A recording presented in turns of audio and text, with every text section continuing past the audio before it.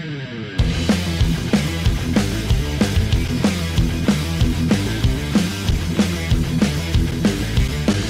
in, ladies and gentlemen, to episode number 114 of Let's Go Racing. Tyler Jones here with you. Thanks for joining us. Joined alongside, as always, by Dominic Aragon and Jonathan Feld hanging out with us in for David Starr this week. Got a great guest on tap. Going to be joined by the one and only Joseph Wooten from the Steve Miller Band. Some people call him the Space Cowboy. Some call him the Gangster Love. We'll have a great conversation with Joseph when he joins us coming up in a little while from right now.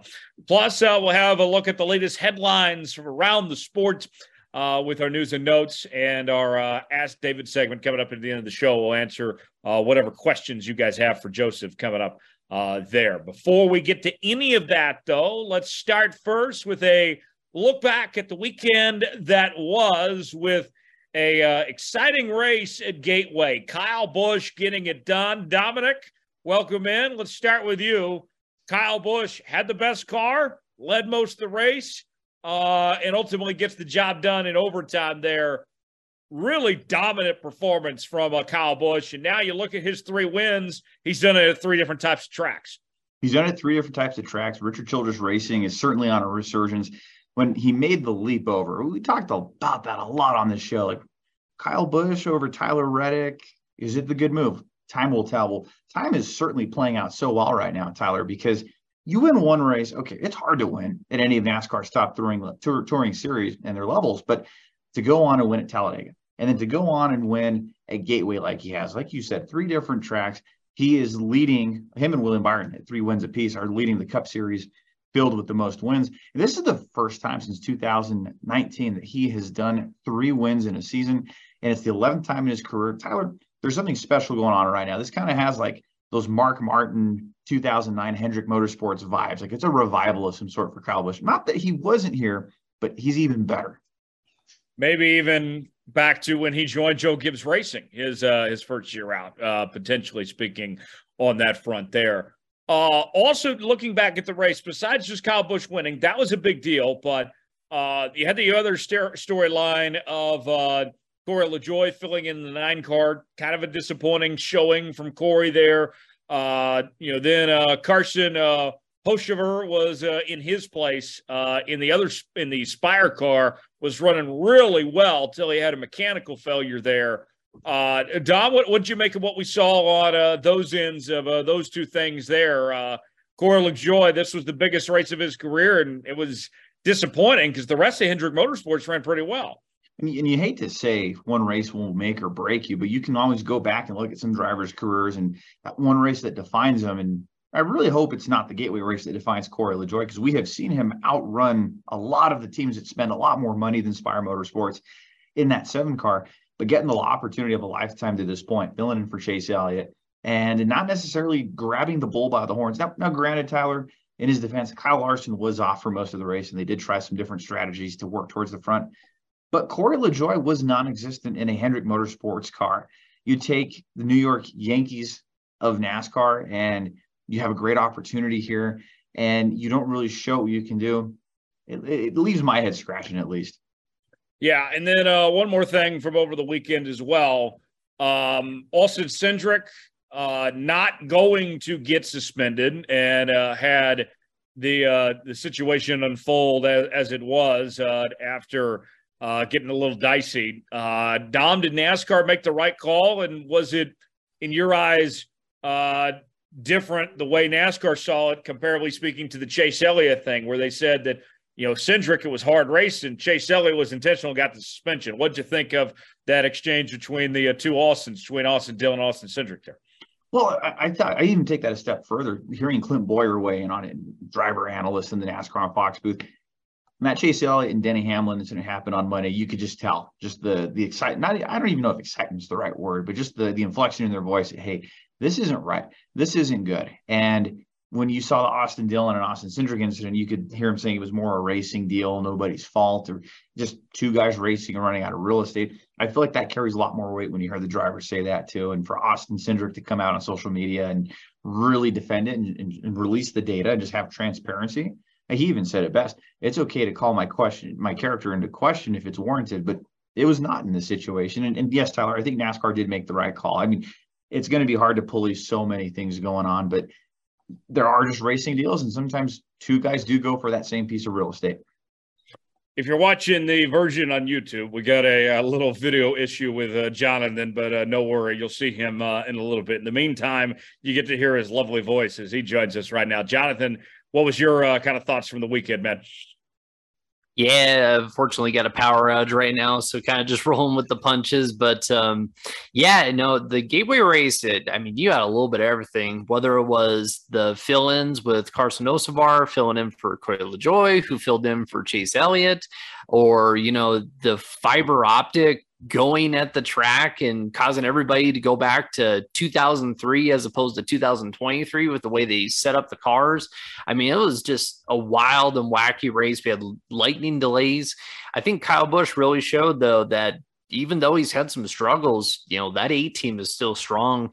And Ryan Blaney, again, you know, we've talked about the Fords not really having a whole lot of speed, but Ryan Blaney's found something between the Coca-Cola 600. And I believe I looked on Racing Reference over the last 6 or 7 races, he's spent like 93% of the race inside the top 15. So, I mean, he's stellar right now.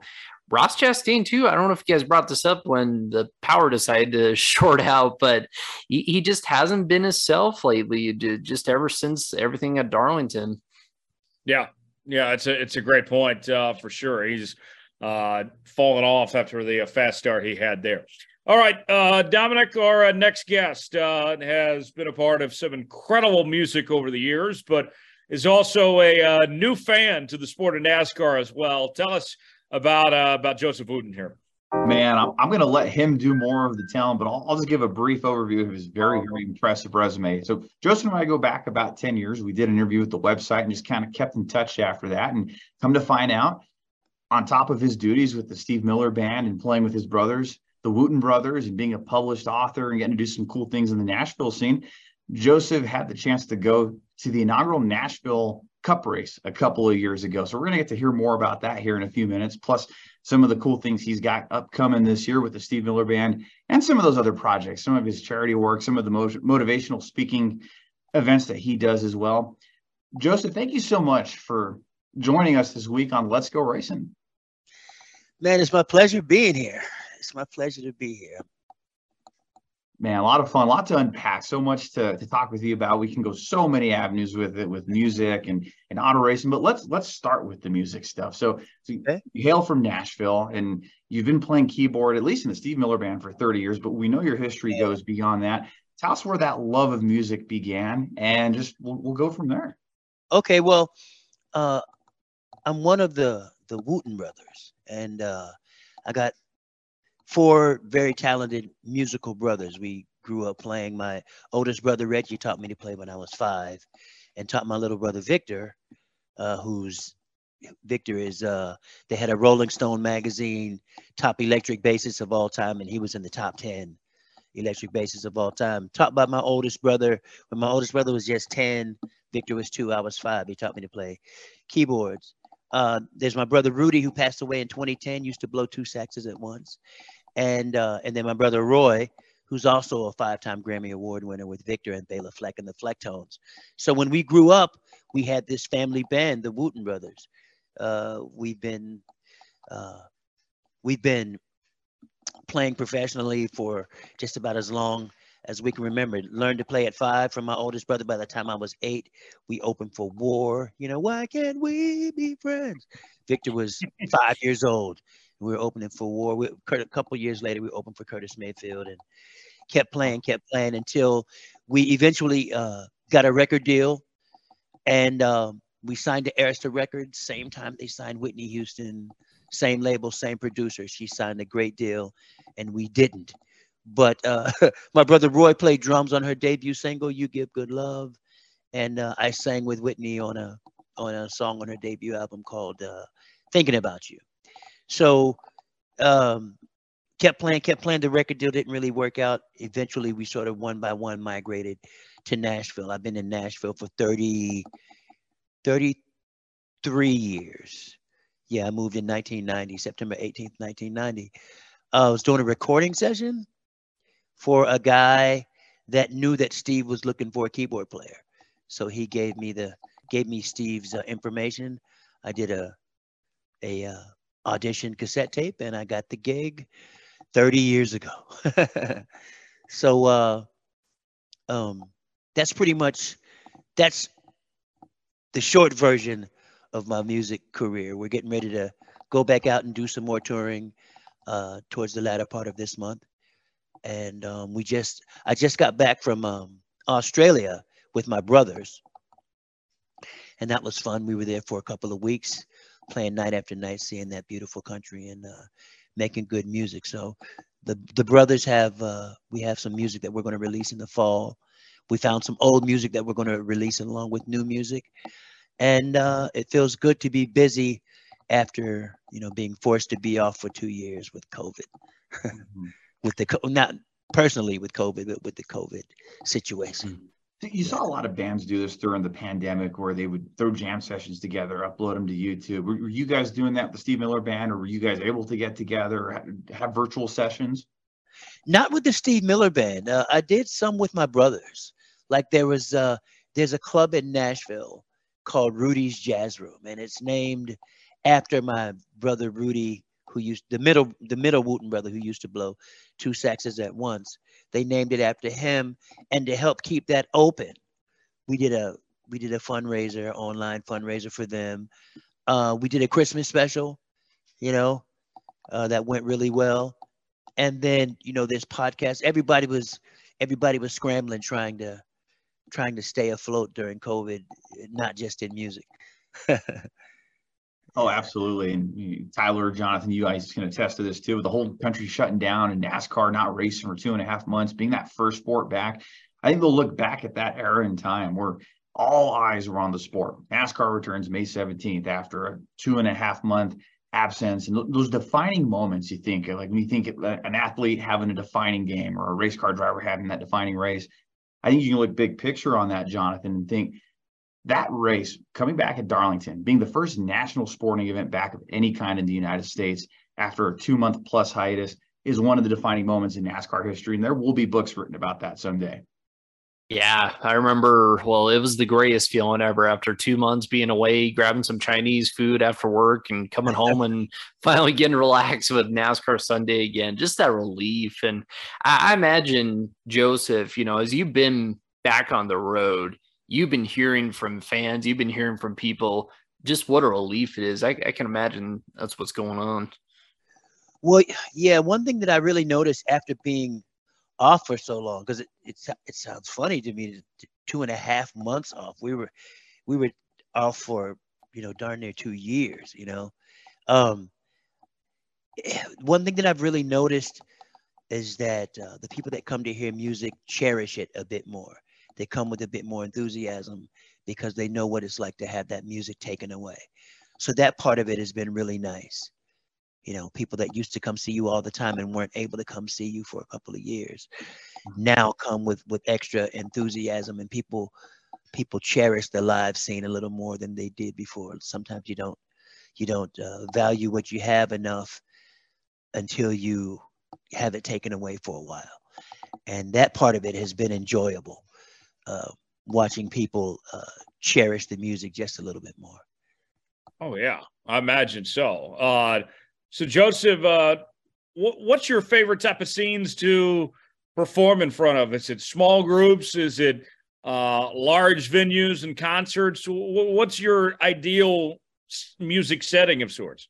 Man, I like it all. I just like making people happy with music, however it happens. Like we just played a lot of rooms in Australia. The rooms weren't arena-sized rooms, but they were filled, and the people were really enjoying it and receiving what we were doing.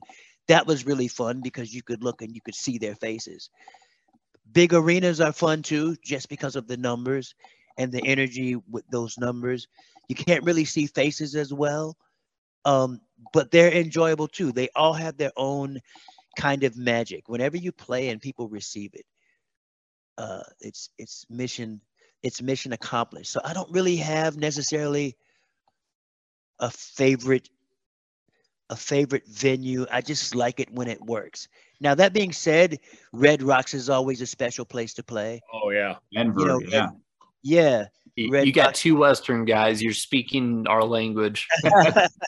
Yeah, that mean there's certain places. There's the Gorge in a city called George Washington. Looks like you're playing in front of the Grand Canyon. I played Royal Albert Hall. That was really nice. There's certain iconic venues like the Fillmore West isn't that big, but it's iconic and you can feel its history. That's fun to play. Austin City Limits is fun to play because you know how many people have been there, and the crew behaves themselves like people that have seen everybody. So that's fun. I just like playing. I have a gig in Nashville this Saturday, a little old place, the Nashville Jazz Workshop, and that's going to be fun. As far as I'm concerned, if the gig is not enjoyable, that's less about the gig and more about you. You know, I just feel like if I'm playing in front of people, I'm gonna find a way to have fun.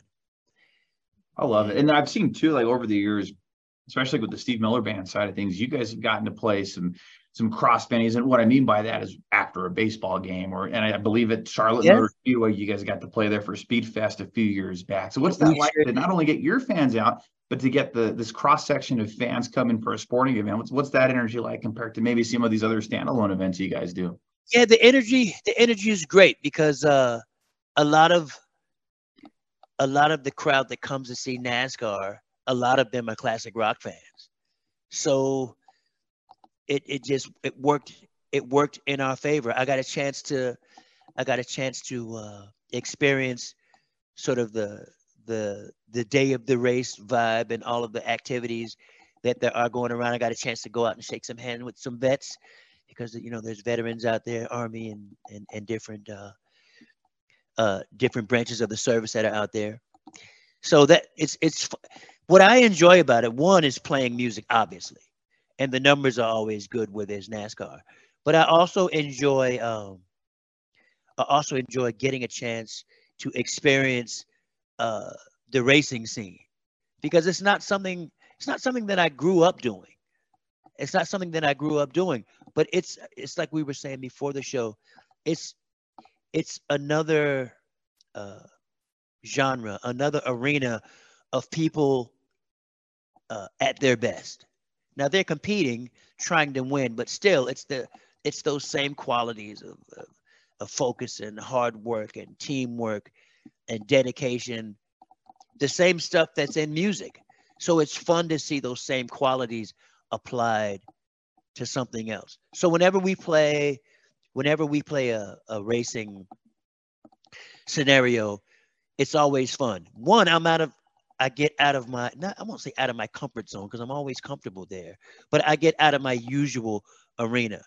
Being in the racing scene is not where I would normally be. So I get a chance to go and climb in an old racing car, take a picture with a racing car, or what I remember, we played a racing event in Indy. I don't think this was you guys, but I just remember as we're going in, you get a chance to see just how fast these cars are going. So like we're walking in, you hear, woo, woo, woo, woo, woo, woo. And it's one thing when you see a car doing a thing and you go, oh man, it's kind of fast. But when you're standing close to it and you see how fast they go by, it's fun, man.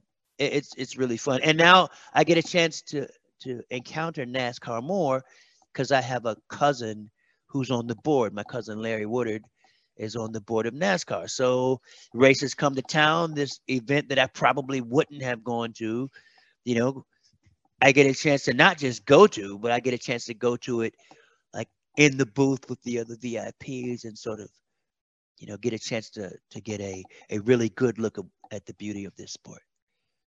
I got to ask you, have you ever gotten the chance to get in one of the cars and either drive or be a passenger?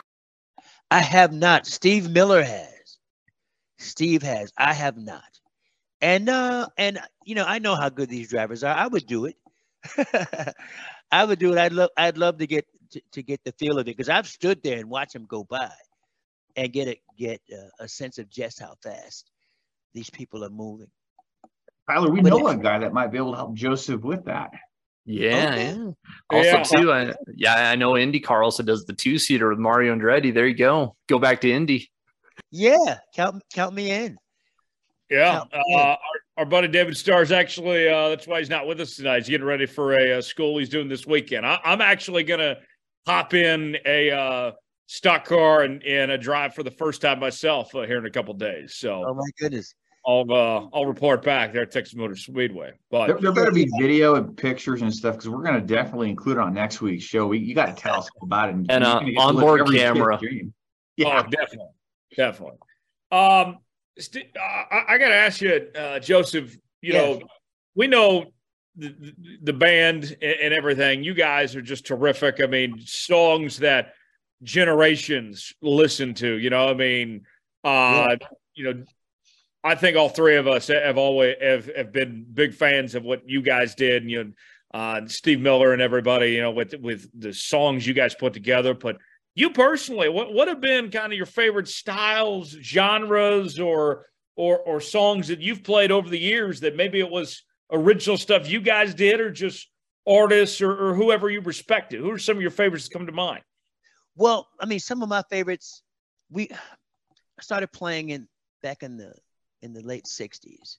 And so I was always I'm probably the biggest Sly and the Family Stone fan. Like, I love Sly and the Family Stone.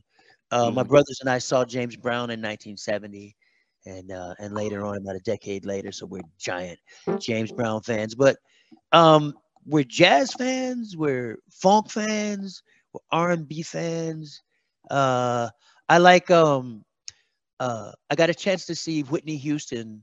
Like, when Whitney Houston sang her debut single, I was in the studio. I watched her sing it. So I'm a big fan of hers because I got a chance to see her come on the scene and sort of change singing. I'm a big Aretha Franklin fan. I got a chance to play for her when she was getting her like 8th honorary doctorate or something.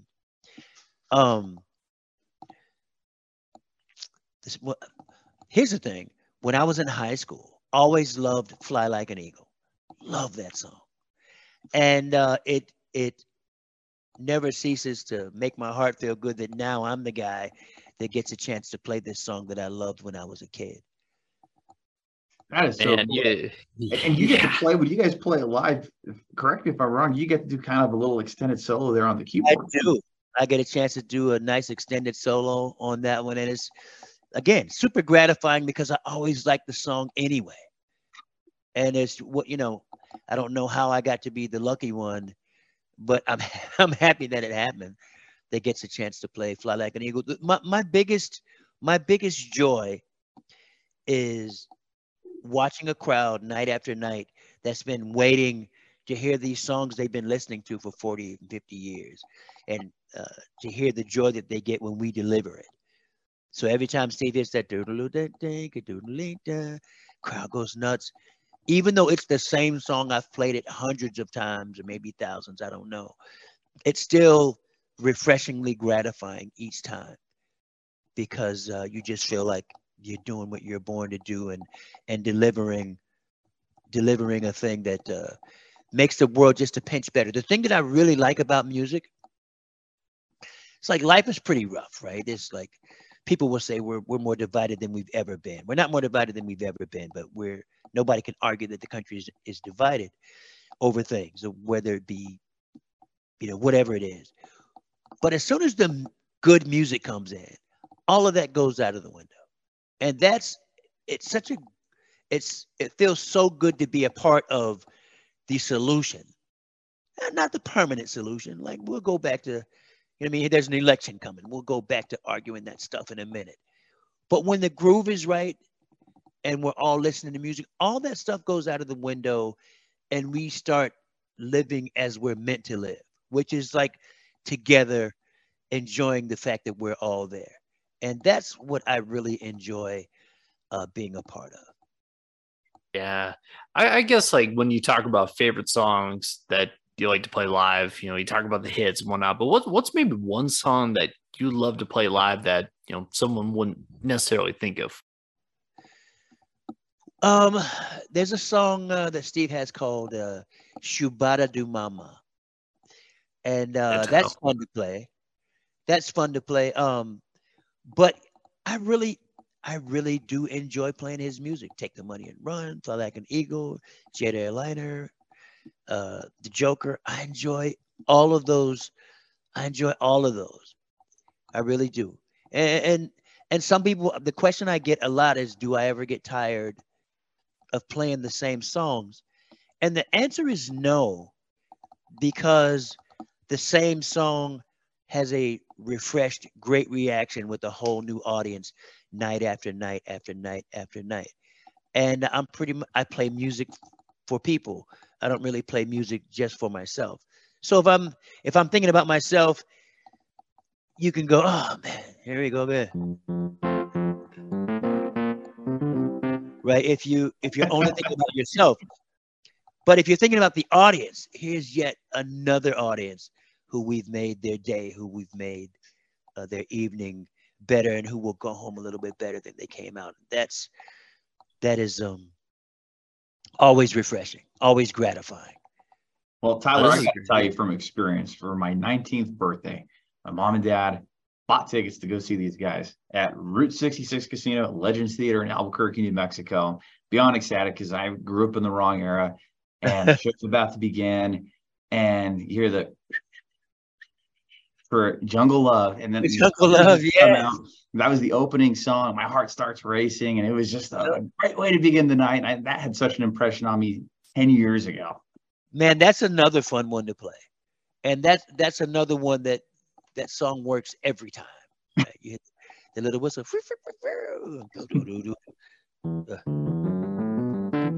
and then I met you with somebody's island. It's fun, man. It really is. And on that particular one, I hardly play. I just sing with Steve. And it's fun to sing. I met you on somebody's island. Thought you would know me more. Fun, man. It's just fun. What's your best story about working with Steve and being on the road with him? One story that I really enjoy, like as music gets to be more automated, right? As you know, auto-tune and computers generate the music. I remember playing at the Fillmore West in the Bay Area, and the electricity went off. Now, I've seen the electricity go off on some shows. I won't mention the name, but I saw a show and the electricity went off and the show stopped, right? There was nothing there. So with Steve Miller, there's a lightning storm and a power outage. And this is when Norton Buffalo, the harmonica player, was still in the band. And Steve went and got a guitar, and Norton went and got his harmonica, and somebody went and got a bullhorn. And they went and sat in the middle of the stage, and the audience got pin quiet, drop pin quiet. And Steve Miller and Norton Buffalo entertained the audience with a bullhorn, a guitar, and a harmonica, just singing the blues. And I remember thinking, that's real talent, right? That is, they entertained this audience with real talent, with no power. And that story is always stuck in my head. The Steve Miller Band plays, and we're one of the few bands that we don't use any automation to sing vocals. We do, every single thing is live, and that part of it is fun. I love it. That's fantastic. Yeah. Let me ask you this, Joseph. As far as the music and everything goes, did you get involved in much songwriting, whether it was for your own or others or for Steve? What about that aspect of things? Yeah, I'm a songwriter. I write a lot of songs. I haven't written any. I don't have any that's been on Steve's records, because when I joined the band 30 years ago, Steve had just finished the album Wide River. So I didn't get a chance to play on that. I didn't get a chance to present anything on that. And then his next album was a blues album, right? Where he played the blues. He had it's a double album set of Let Your Hair Down and Bingo. I think that came out in 2007. So, but I've written a bunch for myself, and I've written a bunch for my brother Victor.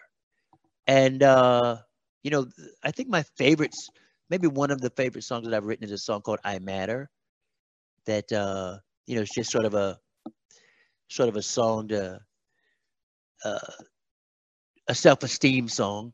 You know, I enjoy it, but you know, I'm a songwriter. I write all the time.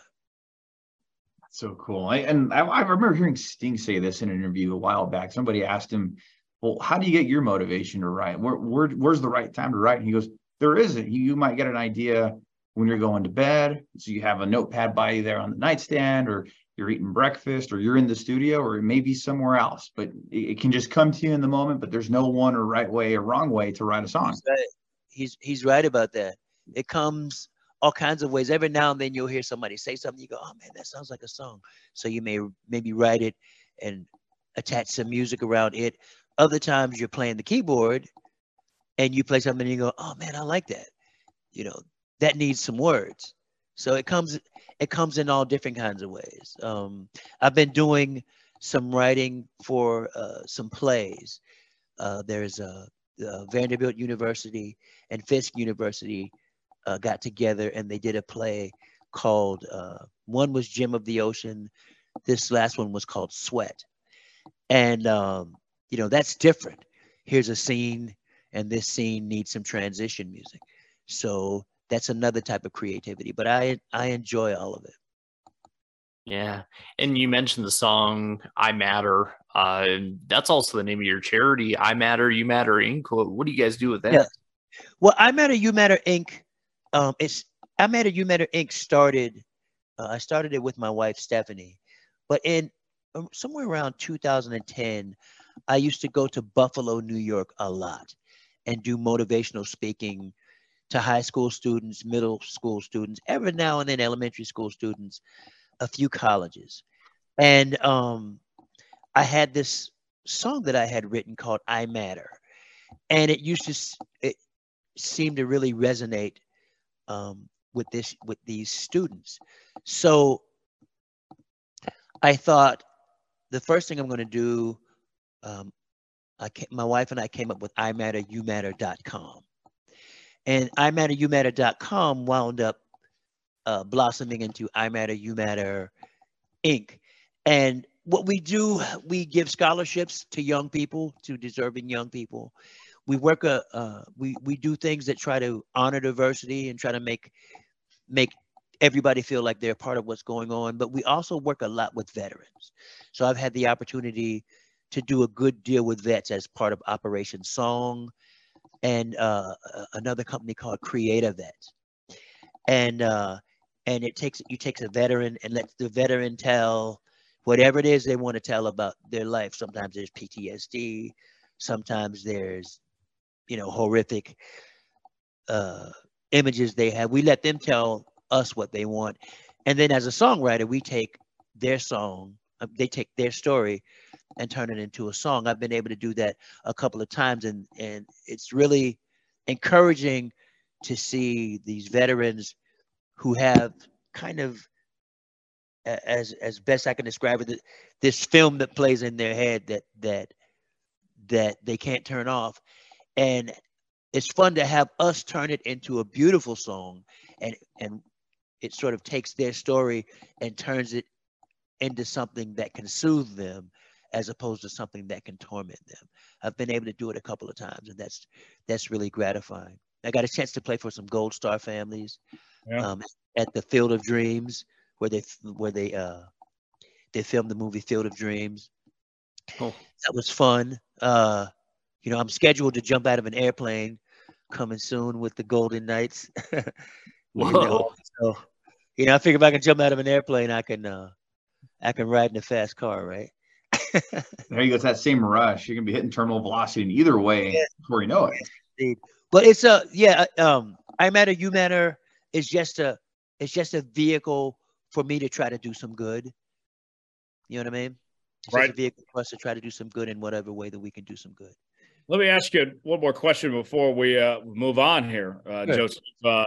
We've heard a little bit of the keyboard as we've gone throughout the interview today. Is there Anything you'd like to play or sing? We're more than open if you'd like to share anything.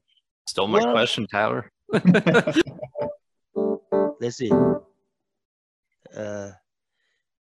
Let's see. Let's see. Let's see. I want to be in NASCAR, riding in a fast car.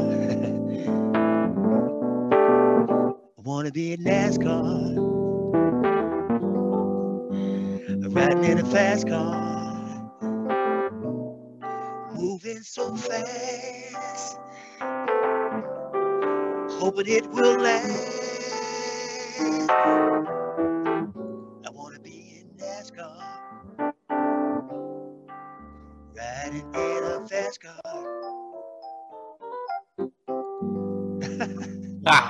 Bravo. I need that as a ringtone, Tyler. That might have to be the new theme song for this show. Hey man, let me know. I'll hook you up.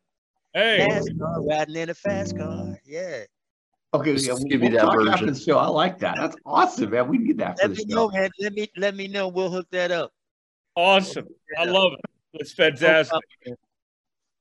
Joseph, we'll have to stick around. We got some more stuff to get to as we continue here on Let's Go Racing. We'll get to our news and notes segment.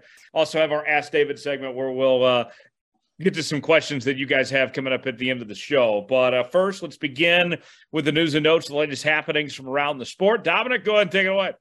So we'll start with Eric Almirola. We knew last year that the driver of the number 10 Smithfield Ford for the Stewart-Haas Racing in the Cup Series was discerning retirement, but decided to waive it off in favor of coming back for the 2023 season. Well, is he at crossroads again? Ford Performance was reporting earlier this week that Eric Almirola may be looking at finishing up his Cup Series career at the end of this year. And Tyler, Jonathan, if that ends up happening, we're looking at a man that had 15 years in the Cup Series as a full-time driver, 3 career wins, made the playoffs a couple of times, finished 5th in points in 2018, and has been a staple at Stewart-Haas Racing, taking over that car from Danica Patrick. Yeah, certainly so. And Eric Almirola, he's won. You mentioned a few races, had his moments. I think that Talladega win in particular. The sad part for me is the most memorable thing in his career probably was the Xfinity race years ago when he got swapped out for Denny Hamlin, and Denny Hamlin won the race in his own car. But nonetheless, it's been a fun career for Eric Almirola with 15 seasons. It's a long time.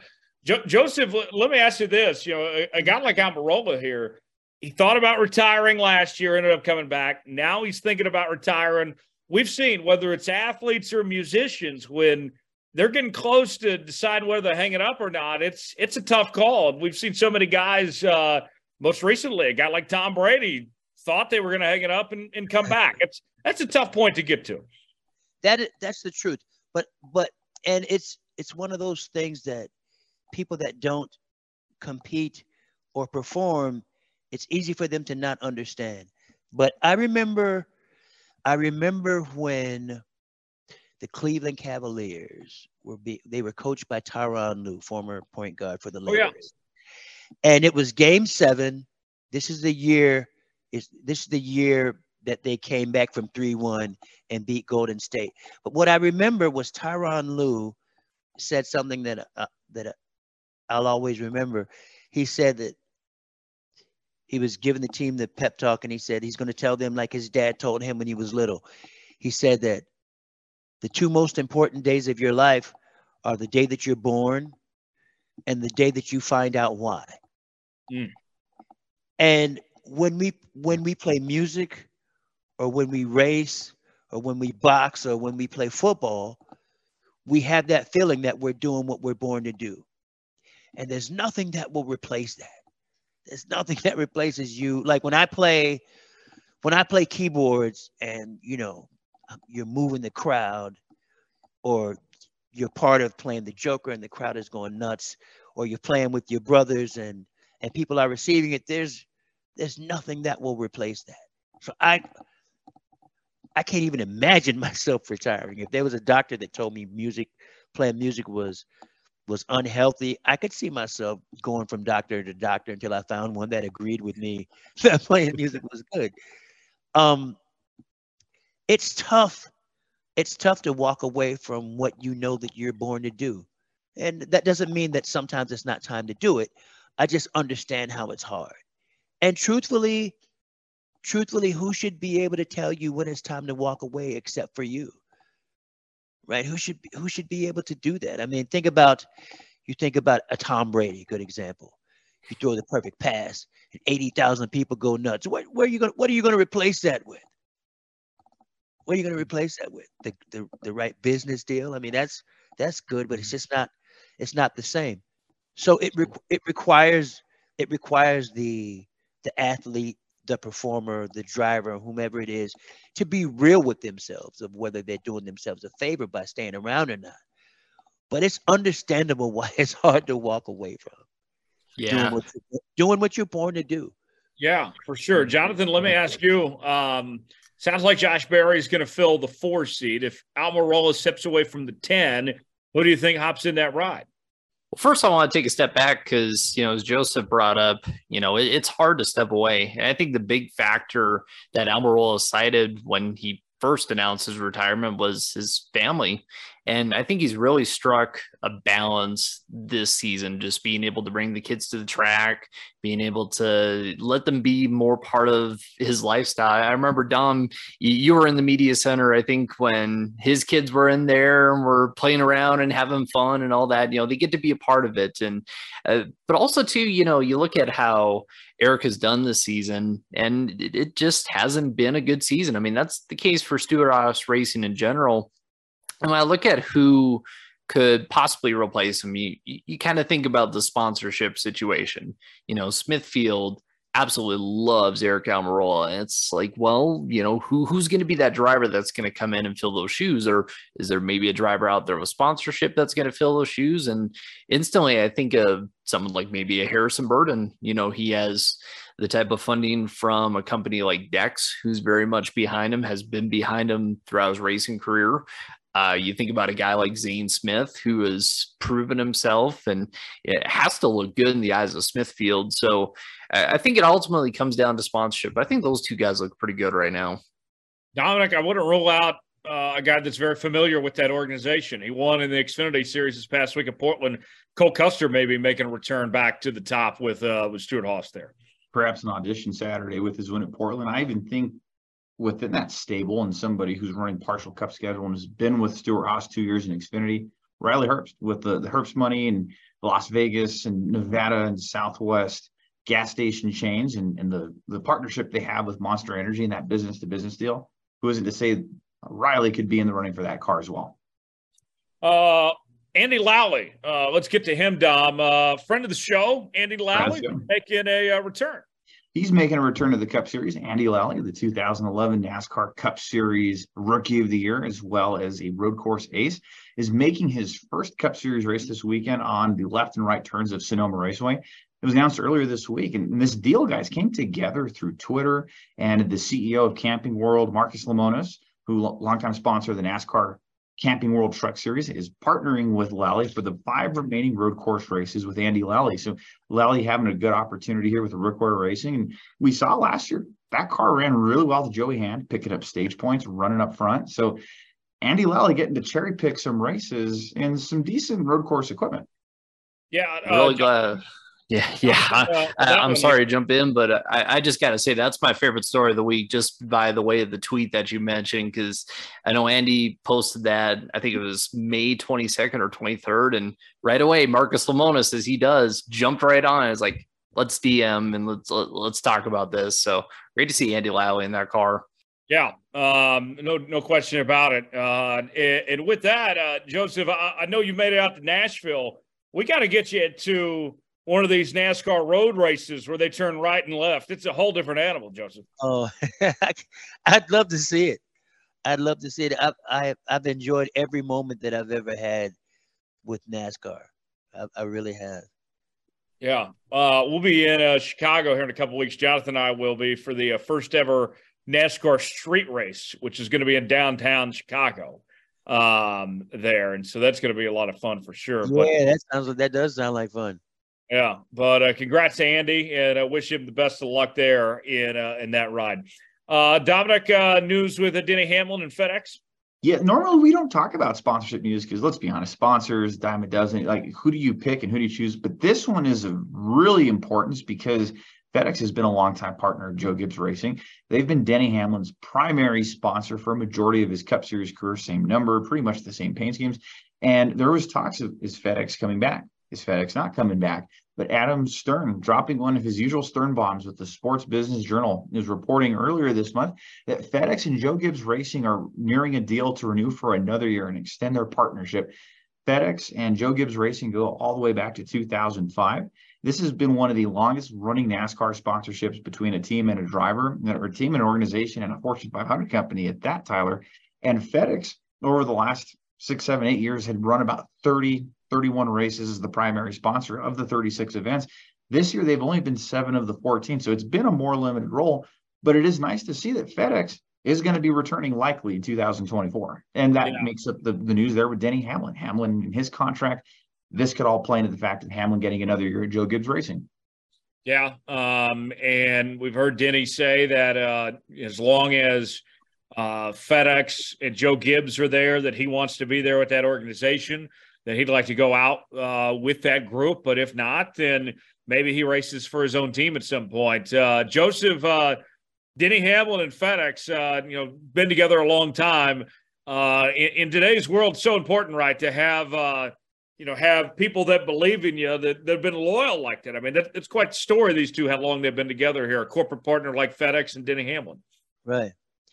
Yeah, I mean, that's the thing that I really enjoy about NASCAR and music, how much of it overlaps. Loyalty of sponsors or loyalty of bandmates. I mean, I've been with Steve Miller for 30 years. Thank goodness he's loyal. Thank goodness he's loyal. Oh, yeah.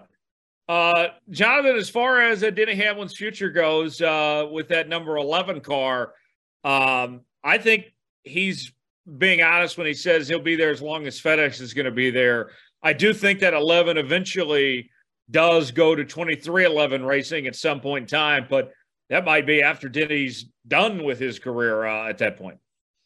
Yeah, I don't know if the 11 would go to 2311. It may be a really fitting thought to have that, but I think Denny will race for JGR as long as he can, and especially with that FedEx deal being so tied into JGR as well. And I think there was a lot of anxiety about Denny and FedEx after M&M's left, leaving a champion like Kyle Busch, but honestly, I think someone like Denny Hamlin has performed on a higher level than someone like Kyle Busch has in recent years and really warranted this type of deal. So it's good to see that a sponsor like FedEx is staying committed to the sport. And hey, I don't see any reason why they should quit. Yeah, for sure. This week at Sonoma, Dominic, tell us about him. Give us your pick. Sure. So this will be the 34th installment of NASCAR Cup Series, making the left and right turns in wine country at Sonoma Raceway in Sonoma, California. So the Cup Series did not race there in 2020 because of the pandemic, but they've made their first race in 1989 with Ricky Rudd taking the victory. And you've seen so many past champions, so many great drivers win at the road courses, and so many drivers step in, like we're seeing with Andy Lally come in and try to get the best finish they can for a team that has an opportunity like they do. Now, I think it's worth noting too, Tyler, some of the guys entering, you have 13 past road course winners in the field this Sunday of the 36 starters. Chase Elliott leads the way with 7 different road course wins, but I will note, he has run well at Sonoma. He's run well all these different places, but we have not seen a Chase Elliott road course victory in quite some time. But I think that gets all erased, Tyler. We're going to see all the headlines from Gateway go away. We're going to see him missing these races, a null point, because Chase Elliott wins at Sonoma on Sunday, gets that first win of 2023, locks into the NASCAR playoffs. You took my pick. I will go with Chase Elliott too. I think it will be a fantastic story after all the controversy that happened, the suspension that he had last week, and then of course the time that he missed from the snowboarding accident away from the track. I think he makes a statement, gets a win, and that a 9 card goes to victory lane. Joseph, give me a name. Who do you like to win on Sunday there at Sonoma? Oh my goodness! I wish I knew enough names to give you something, but I'll go with you guys. You seem to know what you're talking about. Okay. I like Chase Elliott. All right. Jonathan, are we going 4 for 4? Is this going to be a clean sweep? Oh, I wish I could. I got to be the contrarian in this. Boo this man. Boo. Yeah. Boo. I know. We got to boo me. I just think William Byron is just on a roll right now. He was good at Coda. I think Sonoma, he's going to pull it through. I got to be the contrarian. Mike Anderson, an employee at KO before, me and Dominic have worked with him. You're working in a newsroom. You're working with a bunch of contrarians. I'm one of them. I'll stay with it. William Byron. Okay. So there you have it. There's our picks for this week. Before we get out of here, time for our Ask David segment. We ask you to submit questions to us on Facebook, Twitter, and by email. Facebook.com/StarPodcast, Twitter @StarPodcast, and by email, davidstarpodcast@gmail.com. And our questions this week for Joseph in the inbox. We'll start with the first one is from Alex, and it's for all of us, but we'll let Joseph answer first. What instruments does everyone on the panel play? So Joseph, besides playing keys, what else you play? I play a little bit of drums. I play a little bit of bass, and I'm a singer. Nice. That's pretty much it. Nice. Dominic, you play a few different instruments, and you were in a band at one point too. I did. The Garage Pirates. I was a drummer for 8 years. Got to share the stage with my dad. I mean, I'm not going to say we went on like tour or anything like that, but we got regularly scheduled in our hometown of Grants, New Mexico, at the casinos, and had like a classic rock, classic metal kind of sound. We had originals, and it was a lot of fun. We played a couple of Steve Miller songs in our band, so that was a lot of fun. If you play some classic rock, you play some Steve Miller. Oh, big time! Yeah. Oh, yeah. Classic rock, Steve Miller, it's all synonymous. I remember we messed around with the Joker, Jet Airliner. We had a lot of fun with that, Jungle Love. And in fact, my dad and I and Jonathan on this panel, a couple of our buddies were forming a band, and I'm sure Steve Miller songs are going to get added to that set list on the Steve Miller play. But drums are my forte, but I can play the keyboard very poorly. And if you need me to fill in on the bass, it's not going to come out as good as maybe the drum would. And let's not get started with the singing. I let the drums do the singing, Tyler. There you go. Joseph, what's that like when people like Dominic say, yeah, we our local band or whatever, we love playing your music? How's that feel as when it's your original songs and someone else, is playing covers like that? It feels good. It feels good to be relevant. It feels good to be relevant. Some of these songs the Joker just turned 50 years old. I mean, the song was recorded 50 years ago, and Fly Like an Eagle will be 50 in a couple of years. So the fact that those songs are still relevant and you're still making people happy with it feels good. Yeah. Jonathan, how about you? You got some musical talent, right? Yeah. So I started out playing guitar about age 14, taught myself how to play, sing along to songs. So I play guitar, a little bit of bass, sing. I could probably not as well as Joseph. I could do a little bit of keyboards. A little bit of everything, and playing around, having some fun. Joseph, I actually have a question for you. Sure. Have you ever heard a cover of a Steve Miller Band song that has just blown you away? Yes, I heard a Neville Brothers cover of Fly Like an Eagle. Ooh. That was really cool. That was really good. I've heard some reggae versions of the Joker that have been good too. And there's a like the very early original version of Jet Airliner, which is really cool too.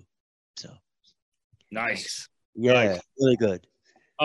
Joseph, myself, I'm a drummer at heart. That's my number one instrument. Growing up, I I was always playing in the worship band at church, and doing that, playing drums, but also keys, bass, and guitar for me, and sing a little bit as well. So multi-instrumentalist. Yeah, he's pretty good. We've gotten to throw some jam sessions down. Tyler's pretty good on the drums. Jonathan's good on the guitar.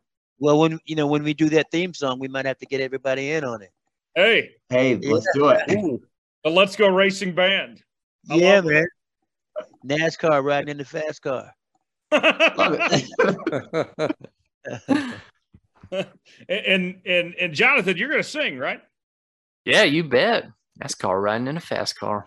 Well, and I got to admit too, guys, when we've been on the road, Jonathan and I have traveled a lot together. So if you guys know us, we keep TRE going along with the other people that just keep this operation running. And a lot of the times, Jonathan and I have had to travel together. And sometimes Jonathan's getting to that shower first in the hotel, and like, oh crap, because he starts singing and it wakes me up and it wakes everybody up. But you can't be too mad because the singing's pretty good. Oh, and I remember John Haberlin told me one time, he was like, "Hey John, who sings that song?" And I was like, "Red Hot Chili Peppers." He's like, "Keep it that way." Oh, this is good. Very good show today. One more question from the inbox. This comes from Richard, and Richard wants to know: do you miss touring with Steve? No, I mean we're still touring. So right, that's yeah. We did a tour April, May. We just finished maybe about a month ago. You just saw it, right? I just we'll be back out again. We'll be back out again towards the end of this month. Okay. So Steve is still playing, and he plans on going until the wheels fall off. Okay, so you've seen enough of Steve. You don't miss him. Okay. There's not enough time to miss him between legs of the tour. I haven't had time to miss him, but it's a fun. I really do enjoy doing it, and the 30 years just went by just that fast. It really clicks off when you're having a lot of fun, Tyler. Oh, it is. It is. Yeah. That's for certain on that front. So let me ask around the room, what is everybody's favorite Stevie Miller Band song? Like, what is? I'll start with you, Dom. What if you had to choose of all the ones that Steve and Joseph have done over the years? What would be your go-to choice?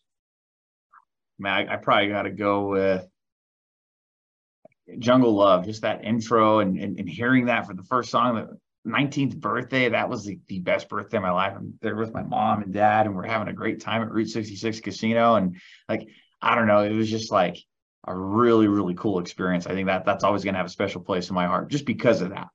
That's a good one. What about you, Jonathan? What's your favorite? I love the sort of funky rhythms going on with Swing Town, but once I'm going to be basic here. Fly Like an Eagle is my go-to song when I'm on a plane, especially that outro where like you're just wrapped, especially at night. Like, oh my gosh, like you hear that and you just drift away with that. If you're listening to this podcast and you have not done that, do that next time you're on a plane at night. It's awesome. I love it. That's a good one. Tyler, what's yours? I hate to sound basic, but it's the Joker for me. Like that. No offense, Joseph. Don't take this the wrong way, but that is a very good karaoke song too. I feel like everyone knows it, can get into it. Yeah, that is absolutely the truth. I think it's so singable. I think that's what makes it apply to just about everybody. We do that song in like the whole house. Some people call me the Space Cowboy. Yeah, I think the singability of that will make it last forever. Do you get a lot of people who do the wow, wow, wow, like with their voice? Some people call me in the whole audience. Wow, wow. Yeah. Yeah, and it's fun too because Steve really takes that sound serious. I mean, we'll be in sound check, and he really, you'll hear wow, wow, a bunch of times him getting that just right because, like, because he knows how many people are going to be waiting to hear that thing. I love it. It's great. It really is. Before we go, kind of just around the room, Joseph, we'll start with you. Thanks for joining us, man. Where can people see you on tour and follow with all you got going on, man? Well, you can, anything that I do, you can go to josephwooten.com, WOOTEN, and follow me there. If you want to know where Steve Miller is going to be, you can get it off my website, or you can go to stevemillerband.com. imatteryoumatter.com if you want to see what's going on with our charity.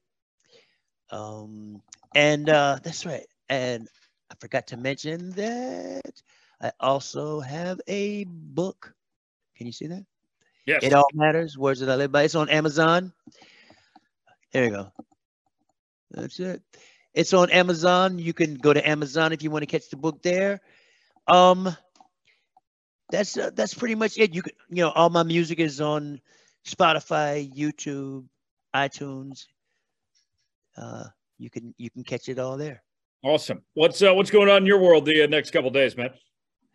Well, I have a rehearsal tomorrow night because I have a concert at the Nashville Jazz Workshop this Saturday.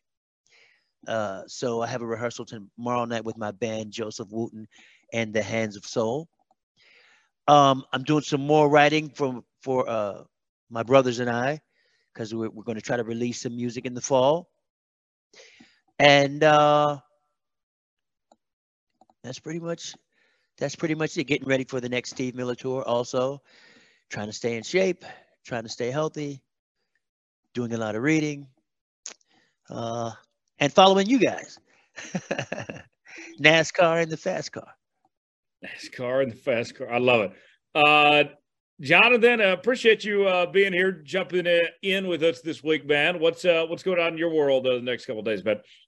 Lots and lots of projects. I know over at KOB4, I got a story coming up on a middle school rocketry team. They competed at a national competition, caught the interest of NASA. So that's going to be fun to tell their story. On the racing experts, of course, because this is Let's Go Racing.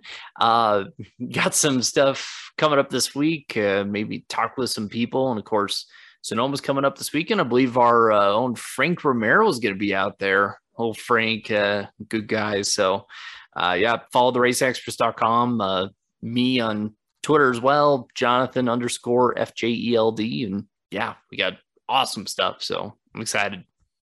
Dominic, how about you? Yeah, so I'll be spending now home in Grants, New Mexico. We got all our moving done last week from Santa Fe, so it's nice to be back in hometown, homegrown Grants, New Mexico, and we're along I-40. So it's just more getting projects done around the house, but of course helping with coverage remotely and helping with their guys that's going to be out at Sonoma race. So I think Frank's going to love it out there. And yeah, it's just going to be a fun week. And how about you, Tyler? Getting in that race car, NASCAR fast car, So I'll be doing this weekend with David, teamtexas.com. I'll have some updates on my social media as the Summer of Jones continues this weekend. We'll definitely have a good time, and I'll have updates on Twitter and Instagram, Facebook at Tyler Jones Live. You can find me there. Joseph, once again, our pleasure. Thanks for stopping by and joining us. You're welcome back here anytime, man. What a fantastic story you have, and love your music, man. Can't wait till you come out to Dallas. Love come see the show, man. Yeah. Take a look at the stevemillerband.com. See when we're coming your way, and contact me, and we'll get you in. Awesome. That sounds great. We'll put the checkered flag out on this edition of Let's Go Racing. As always, subscribe to the show for new episodes out each and every week on Apple, Spotify, Google Podcasts, and YouTube, wherever you listen to podcasts. Also, check us out on social media, facebook.com/starpodcast, Twitter at Star Podcast, and by email, davidstarpodcast@gmail.com. Let's Go Racing, part of the Studio Soapbox Network, along with this show and the Jones Report, as well as the Coach Bo Knows podcast and more. Check out those shows on all podcast platforms, and we shall see you next week. For Dominic Aragon, David Starr, Joseph Wooten, Jonathan Feld, I'm Tyler Jones. Thanks so long. It's been another edition of Let's Go Racing. We'll see you next week.